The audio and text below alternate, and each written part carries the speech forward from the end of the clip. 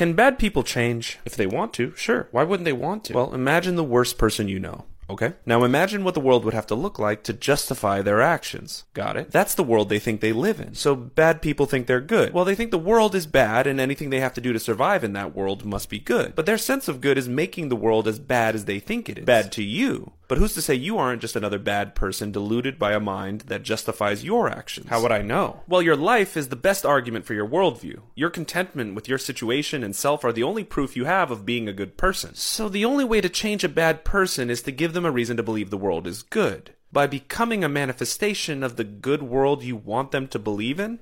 Exactly. Shortcast Club